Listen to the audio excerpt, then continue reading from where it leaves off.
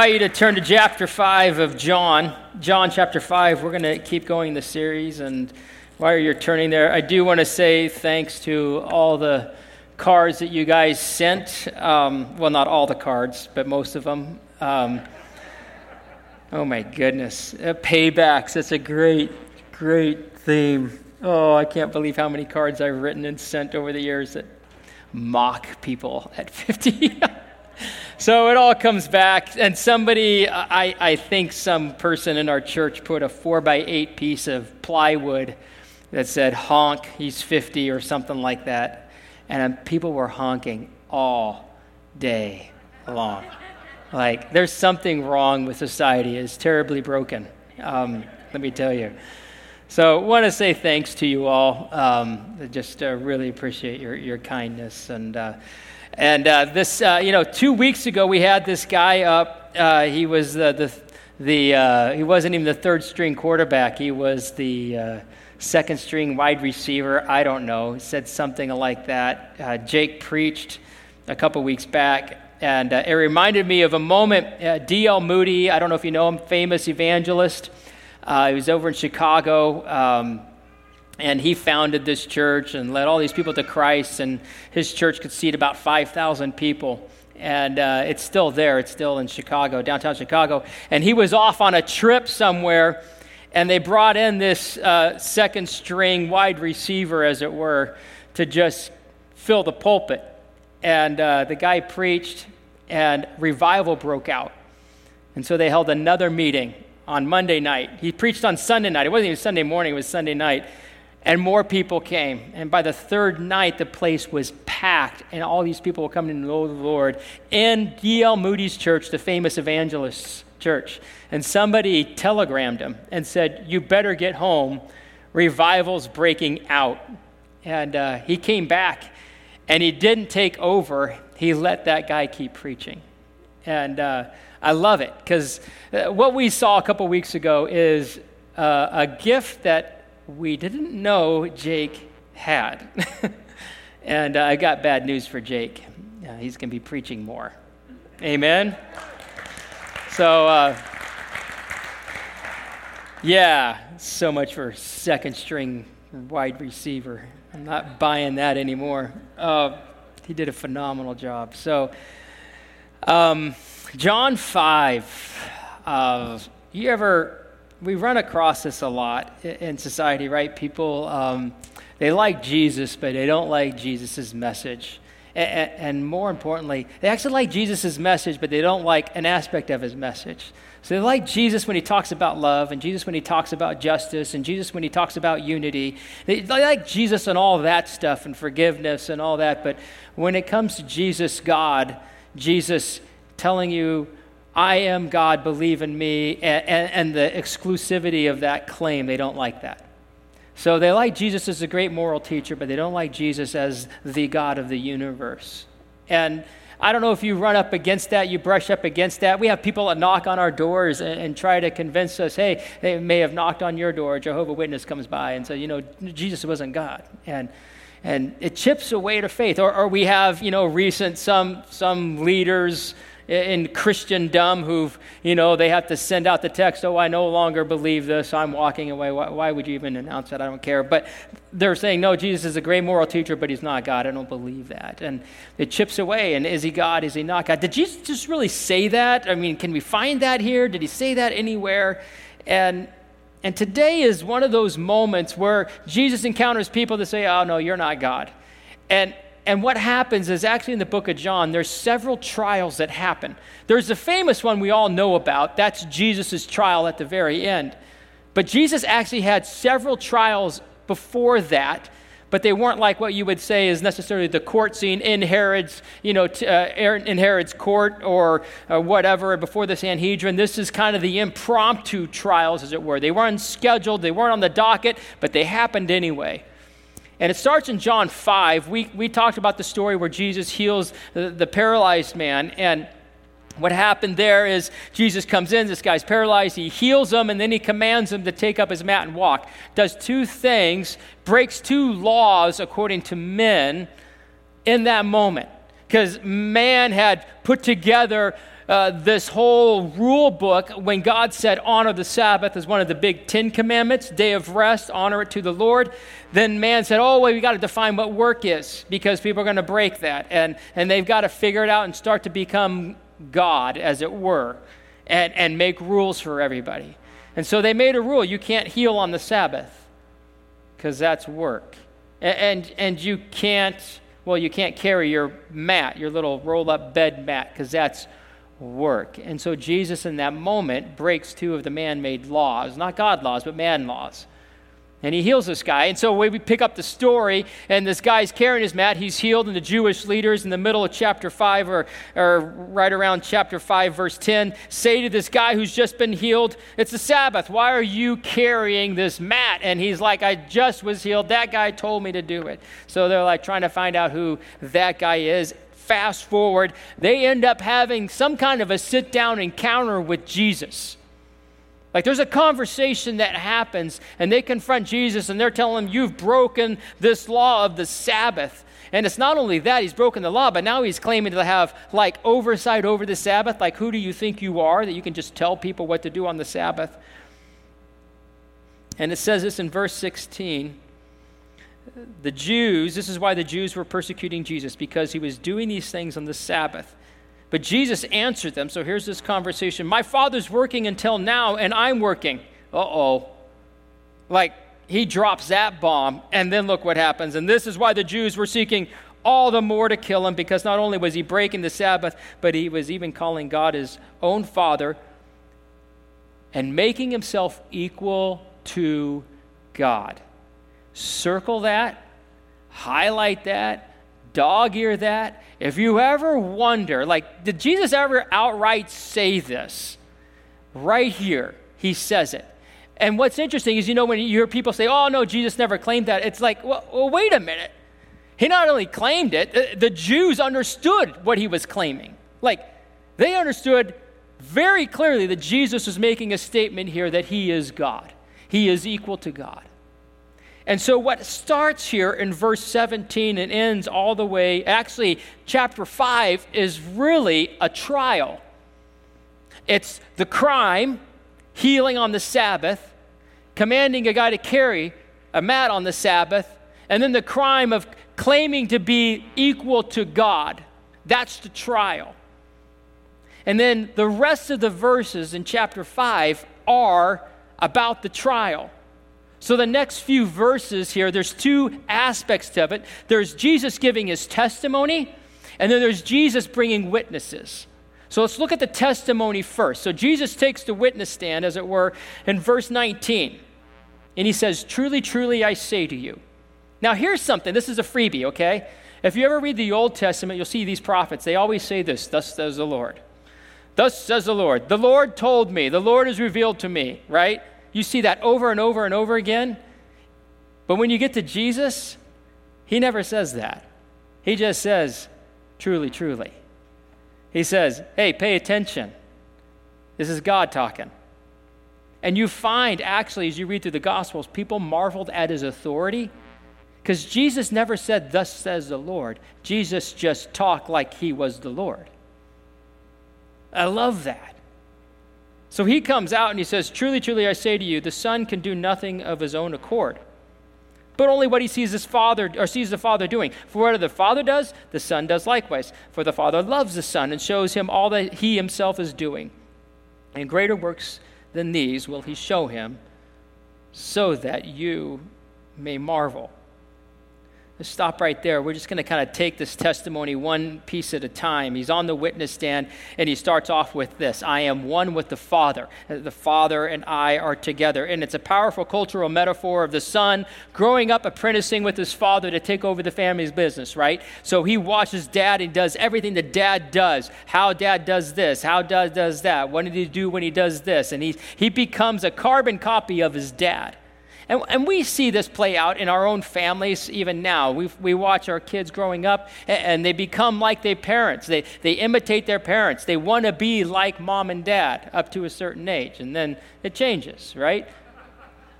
That wasn't a joke, but that's a joke, right? Yeah.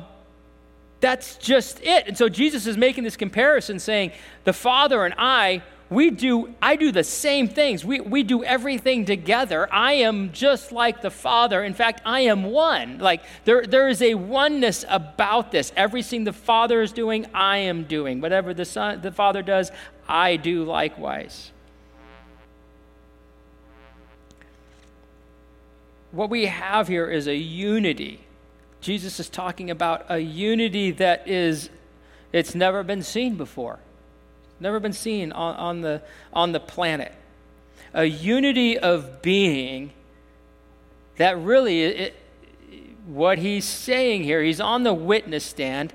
The crime has been these things. One, the healing, the commanding to break the Sabbath, and then the claim to be equal with God. And now he's on the witness stand. And what is he saying? First of all, the Father and I, we are so unified. We are together. Everything he does, I do.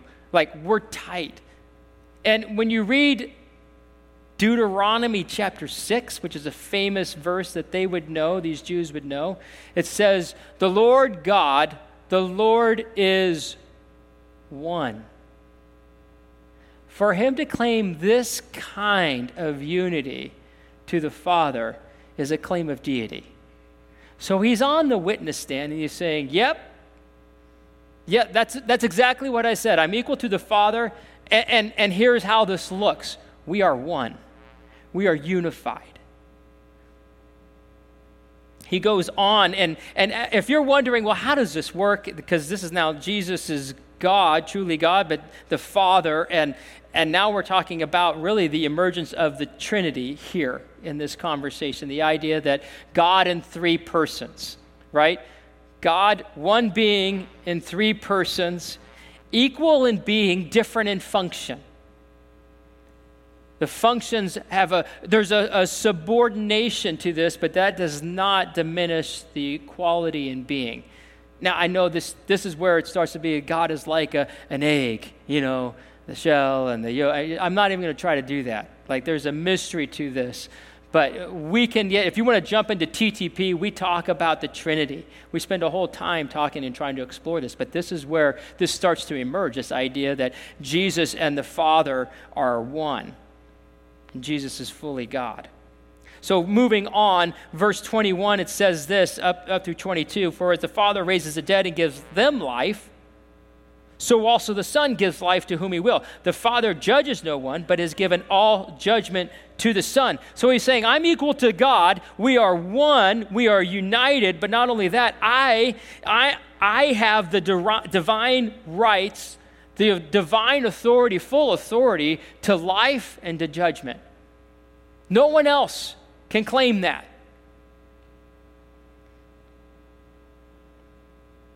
No one else has that power, that right.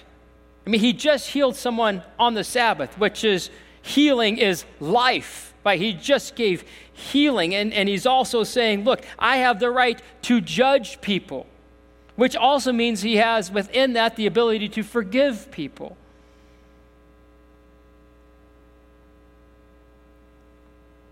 When Jesus heals on the Sabbath, ultimately it's a statement about being God, which the crime they were accusing him of was claiming to be God. That's what it's all about. He goes on, verse 22 through 23, and he says this, the Father judges no one, but has given all judgment to the Son, that all may honor the Son just as they honor the Father. Whoever does not honor the Son does not honor the Father who sent him. Isaiah chapter 42, verse 8 says this. It says, I am God. I will not share my glory with anyone. And these Jewish leaders know this. What Jesus is saying right here is, I share the glory with the Father.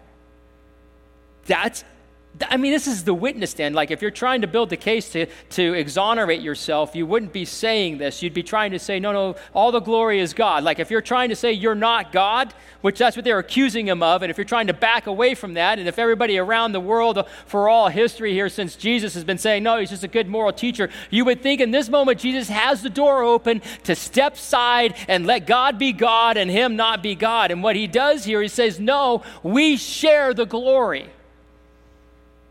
It's a clear statement, a divine being.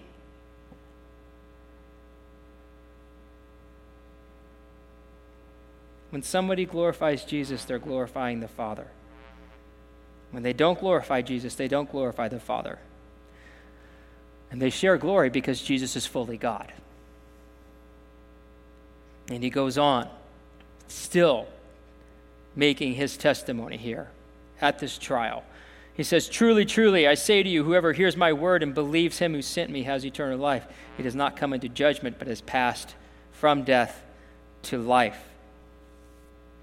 He stands before him. He says, look, this is another claim to be God. Yes, you understand correctly. I am claiming to be equal to God, and now I'm telling you my word. You believe my word, it will save you.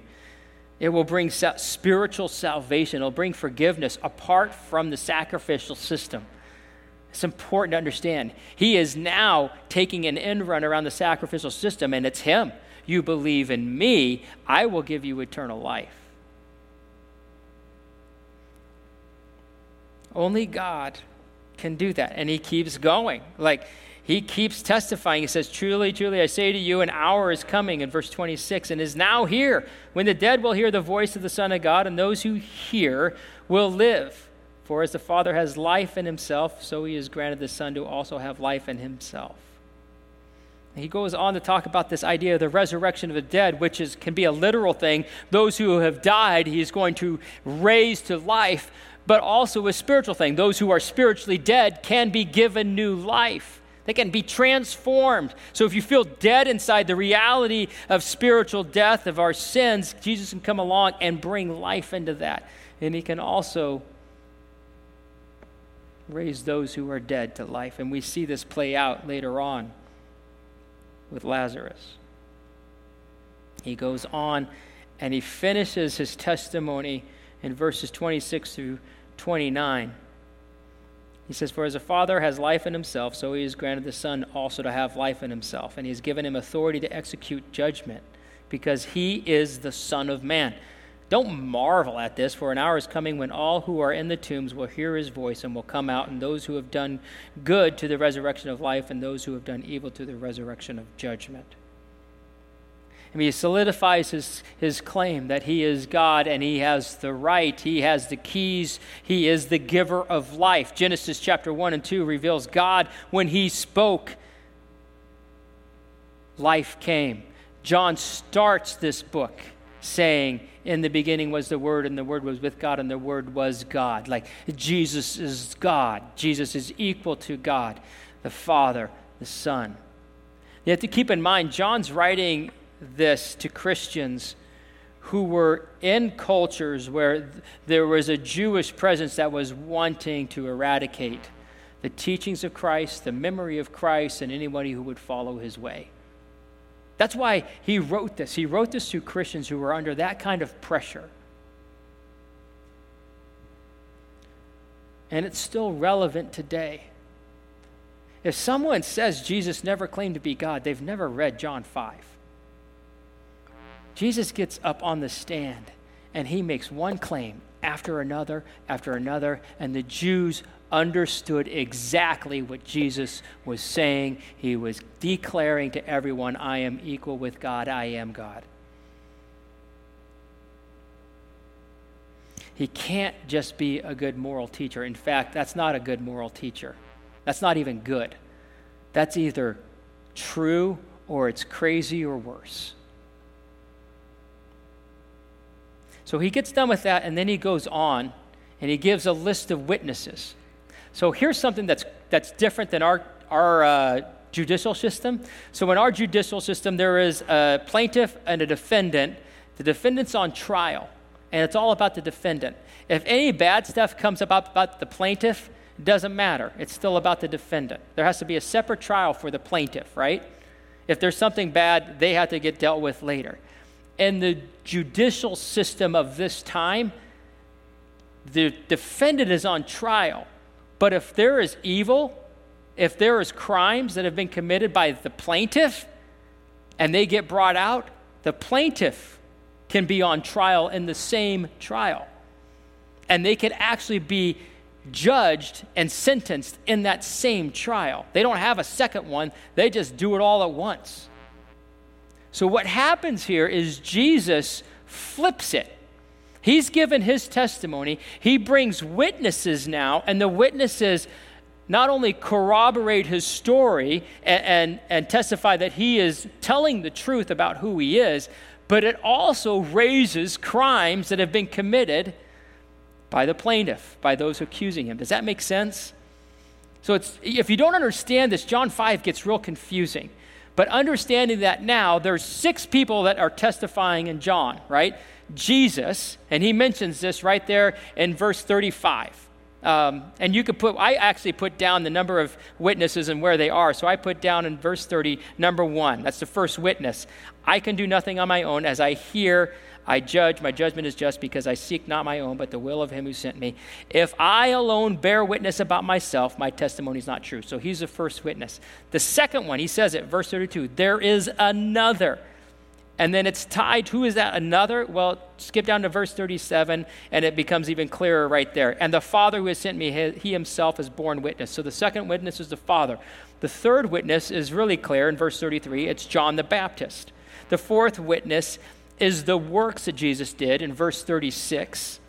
The fifth witness comes over in verse 36, where he starts to talk about his word isn't abiding in you, for you do not believe the one whom he sent. You search the scriptures. So the fifth witness is the scriptures, what we would call is the Old Testament. And then the sixth and final witness is Moses, down in verse 45. So when you kind of get the list of it, get the overall picture of this, and then we're going to kind of go through this quickly. What do these witnesses say? So Jesus has just got finished. He's the first witness to say, look, this is what I am saying about who I am. And he makes it really clear, yes, I am saying I am equal with God. I am God. The second witness that comes in is verse 32.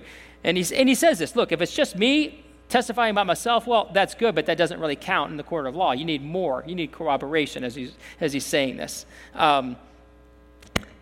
So verse 32, he says, there's another who bears witness about me, and I know the testimony that he bears about me is true. And he goes on in verse 37.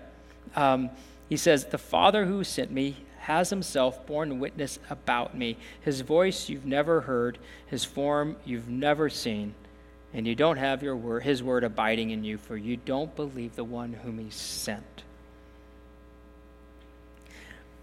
He doesn't say this explicitly in the beginning. He reveals it in verse 37. But the Father is testifying that Jesus is the Son. And they won't believe the Father. We heard that when Jesus came up out of the water, the Father's voice came and people recognized it and knew God was speaking in that moment. This is my Son in whom I am well pleased. And it's a testimony that declares Jesus innocent of the crime or being accused of blasphemy. That's the crime, right? The crime of healing on the Sabbath, the crime of telling this man to pick up his walk. He's innocent of those crimes because he is God. But they won't listen to the Father. John the Baptist, when you read this, he says this, verse 33, you sent to John and he's borne witness to the truth. Meaning they went to him, John, what's going on? And John's like, I'm the forerunner of Christ. Prepare the way of the Lord. Repent and believe. The Messiah is coming. And then John says, behold the Lamb of God who takes away the sins of the world. John was declaring Jesus is the Messiah. This is the one we've waited for. And it says this, John is borne witness to the truth, not that the testimony that I receive is from man, but I say these things so that you may be saved. John was a burning and shining lamp, and you were willing to rejoice for a while in his light, but the testimony that I have is greater than that of John. So John's over here testifying it, and what Jesus says, look, I am innocent. This witness here says, I am the Messiah. He says, I am the Messiah. You won't believe it. You like John just for a little bit, but you really didn't want John, the forerunner, the one we've all been waiting for, the one humanity has been waiting for. And John declares as this witness that Jesus is innocent of blasphemy and that he truly is God. And you go to the fourth witness, and he says this. In it's halfway through verse 36, for the works that the Father has given me to accomplish, the very works that I am doing, bear witness about me that the Father has sent me. So the witness that gets on the stand now is the works that Jesus has done, which is the guy that just got healed. I mean, that's the evidence. That's the testimony. He's already had some other miracles as well. And these works testify there is nobody but God that could do that. Nobody but God. And the testimony of the works say he's innocent of blasphemy because he is the Son of God. He's truly God. And the crime starts to emerge of unbelief. That the spiritual leaders over here don't believe, will refuse to believe the evidence. And that's a crime. It's not just, that's unfortunate. That's a crime. It's an affront to God. We go on from the works to the scriptures, and he says this in verse 38, you do not have his word abiding you, the Father's word, for you do not believe the one whom he sent. You search the scriptures because you think that in them you have eternal life, and it is they that bear witness about me. So they pride themselves on having the scripture, and he's saying, look, the word of God isn't in you. You may have it, but you may know it, but it's not in you. And not only that, what he's saying is something fascinating. He's saying the scriptures, meaning, Genesis, Exodus, Leviticus, Numbers, Deuteronomy, they call that the Pentateuch. And then you've got the historical books, and you've got the books of poetry, and you've got the books of prophecy. And he says, the scriptures point to me. You have the scriptures. They point to me, and the scriptures get up on the stand, and they say, Jesus is the Messiah, the Son of God, of which we have been pointing to and saying, get ready for all these years. And they declare Jesus innocent of the crime of blasphemy and truly the Son of God.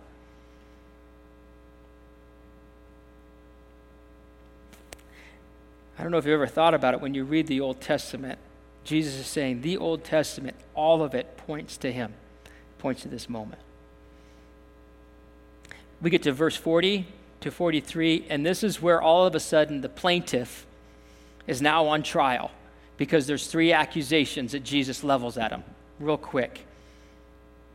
You refuse to come to me that you may have life. I do not receive glory, but I know that you do not have the love of God within you. I've come in my Father's name, and you do not receive me. If another comes in his own name, yeah, you'll receive him. How can you believe when you receive glory from another and do not seek the glory that comes from the only God? He now brings up their crimes. You refuse to come to me. You do not have the love of God, and you do not receive me. They're on trial. And these witnesses are starting to say, Jesus is innocent of blasphemy. Jesus is God. You've committed crimes. You're guilty. Every witness is saying the same thing. Innocent and guilty. Innocent, guilty. Equal with God. Guilty for unbelief. Equal with God. Refusing to come to him. But you see what's happening? And then we get to the final witness here. Do you think that I'm going to accuse you to the Father? Which that's what we think, right? Jesus is going to get up in heaven and he's going to accuse them, these spiritual leaders, of of rejecting him and all this, but he says, I'm not going to be the one that accuses you. Moses, which is crazy. That's their star witness. And they're saying, no, there is one who's going to accuse you, Moses, on whom you set your hope. For if you believed Moses, you would believe me, for he wrote of me. And Moses is credited for writing what we call the Pentateuch or several of the books. I have to dust off my history of how the Bible was written, but he was credited for writing those early books. If you do not believe his writings, how will you believe my words?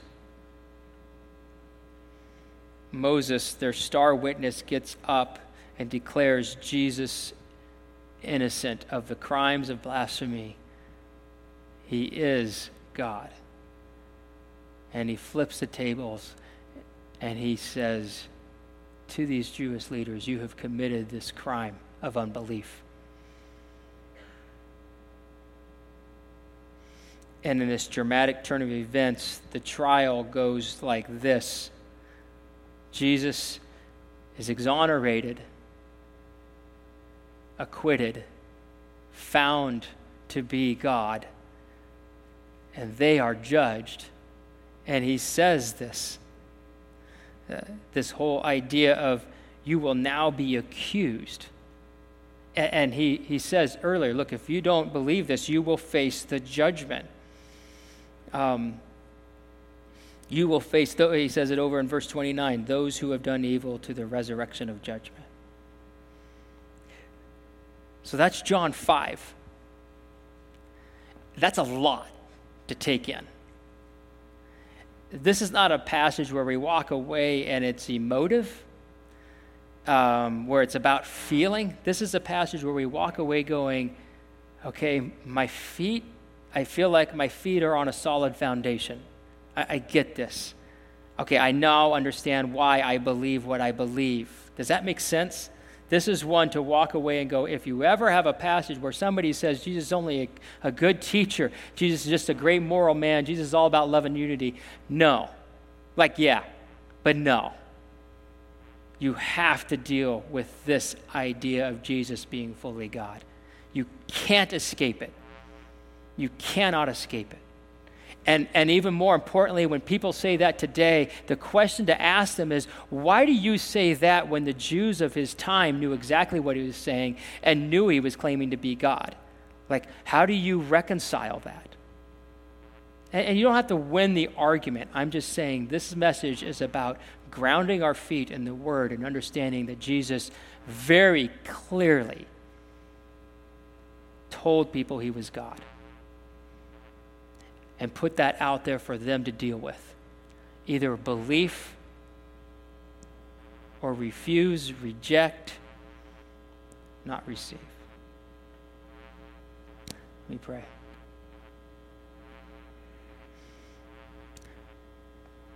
Lord, I pray right now over all of us, just the lies of the world, the confusion of the world, it stops, and the truth of your message just goes to the deepest parts of our soul. This is foundation stone. Lord, I pray right now it would just set firm in our soul, that our spiritual house would be built on this truth, that you are God, and we believe this. We receive this truth. We accept you as God. And just where you are, I just invite you to tell him, I believe this. To come with belief and say, I see the evidence and I believe.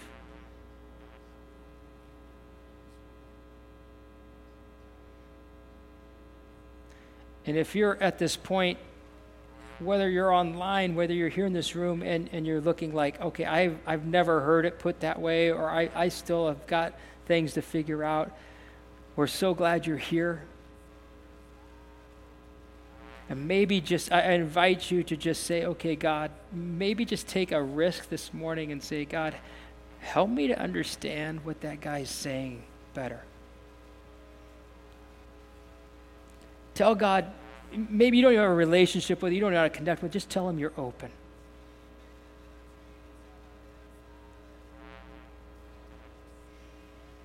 Lord, send us out. This confidence in your word, this confidence in who you are, may just carry the day for us today. Amen.